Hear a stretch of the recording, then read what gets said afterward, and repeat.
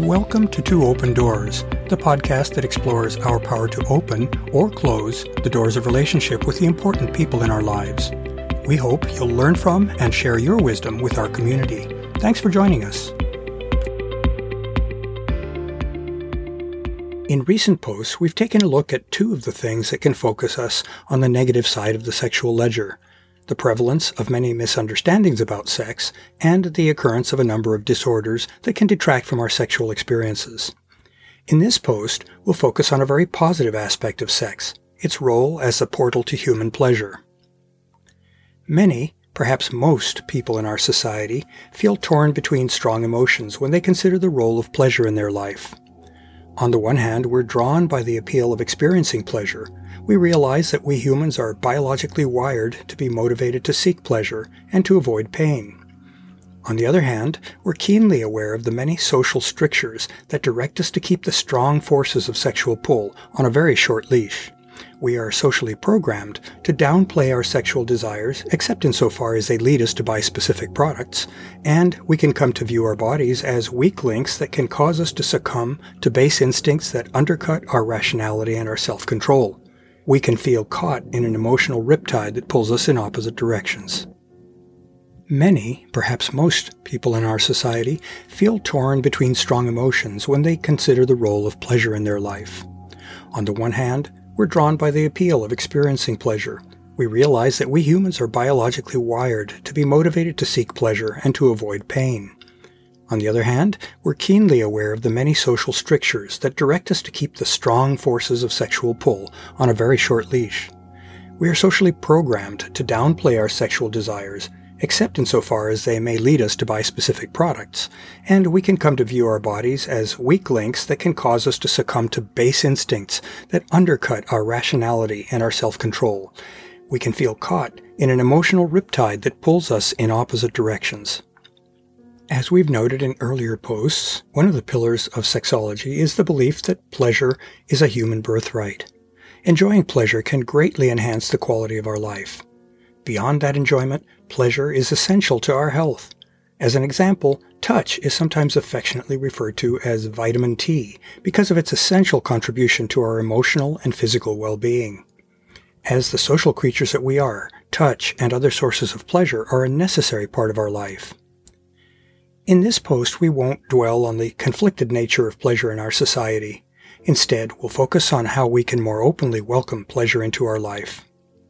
My personal perspective on pleasure is perhaps best summarized by theologian, philosopher, and psychologist Thomas Moore in his wonderful book titled The Soul of Sex. The following quotation eloquently captures many of my own beliefs. To quote, "The Epicurean life, rooted in a profound appreciation of the roles of desire and pleasure, offers a fertile ground for soul-filled sexuality. By definition, it is a philosophy of life in which sexual longing and pleasure have a home. It may appear that our culture is dedicated to pleasure because we seem so preoccupied with entertainment and convenience, but these are shallow substitutes for the abiding rewards Epicurus described over 2,000 years ago. The pleasures he recommended are those deep-seated satisfactions that arise from friendship, family, and creative work that lead to tranquility, not passivity, but to a calming of anxiety and craving." What a beautiful quote. One of the elements of relationship is sharing our experience of the world with a partner. Doing so brings us both companionship and pleasure, even as we offer those same things to our partner.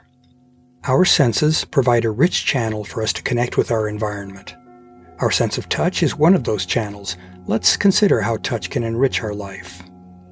Touch tells us a lot about the things we encounter in our surroundings, their temperature, texture, consistency or rigidity, etc.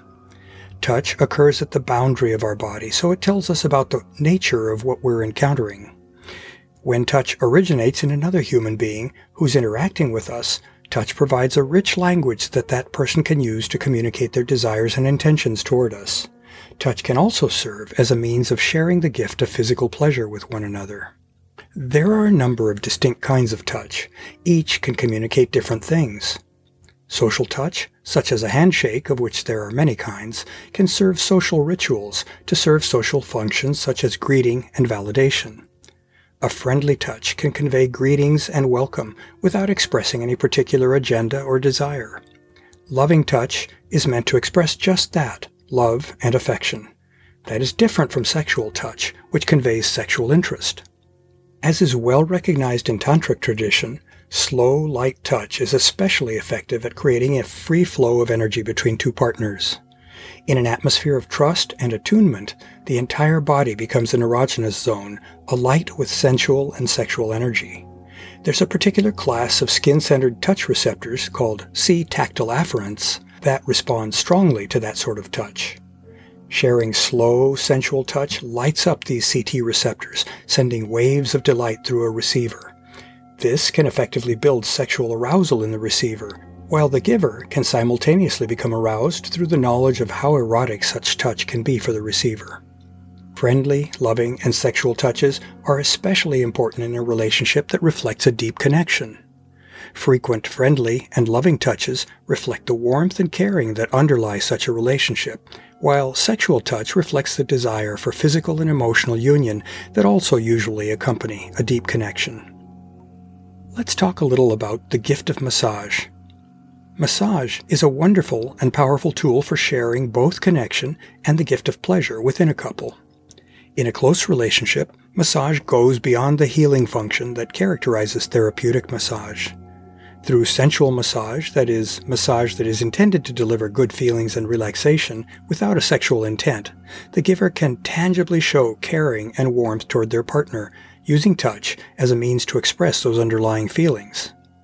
Good sensual massage requires that the giver be attuned to the receiver, to alter their touch in keeping with the receiver's reactions. Such a massage is generous in that it focuses mainly on the enjoyment of the receiver, although of course giving can also be a source of pleasure to the giver. It does not rely on rote technique, although some knowledge of technique and of the receiver's preferences is helpful. Instead, such a massage is truly a partnered experience in which the receiver is relaxed and open to receive the offered pleasure while offering the giver feedback regarding how the massage is received. Such an interaction is based on deep trust and caring between partners. If desired by the partners, a delicious sensual massage can flow into sexual massage in which the offered pleasure is broadened to include sexual touch. Of course, it's important that both partners share the desire to take touch in that direction. Many sensual massages are perfectly complete and satisfying without being taken in a sexual direction. Massage can be a lovely part of foreplay to set the mood, establish a connection, and light the fuse.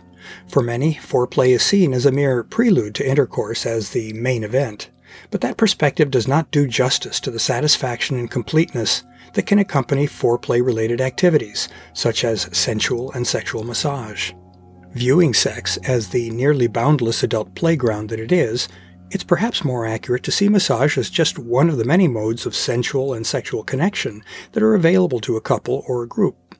Imagination and a sense of creative openness to exploration can make massage simply one of many avenues to delight.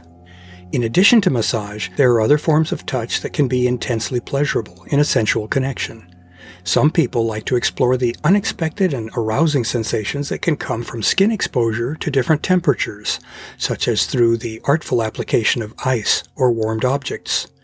Textures, such as those of fur or metal or glass objects, can also be very stimulating.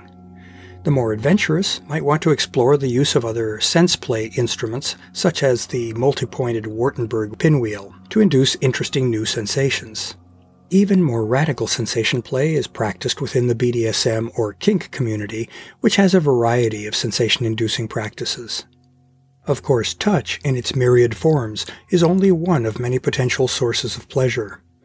We can also delight in the enchantment of good music, in a simple but lovingly prepared meal, in the heady fragrance of a rose garden, in the whole-body immersion of a dive into crystal waters, or the rush of a whirling dance, or in innumerable other sensory experiences.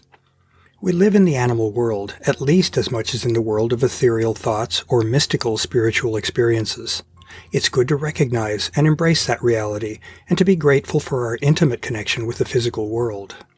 Having all of these pleasures literally at our fingertips gives us a wealth of opportunities for sharing this bounty through our relationships. Such a sharing reinforces our common experience as humans. It gives us ample opportunity to share the gifts of pleasure with one another. Epicurus was onto a good thing in his philosophy of 2 millennia ago. To learn more about Two Open Doors and to engage with our community, I'd like to invite you to visit the Two Open Doors website and the Two Open Doors private Facebook group. Finally, I invite you to contact me directly by writing to me at Claude, CLAUDE, at twoopendoors.com. I'd love to hear from you, and I'll use your inputs to guide my work on future blog posts and podcast episodes. Thanks for visiting Two Open Doors.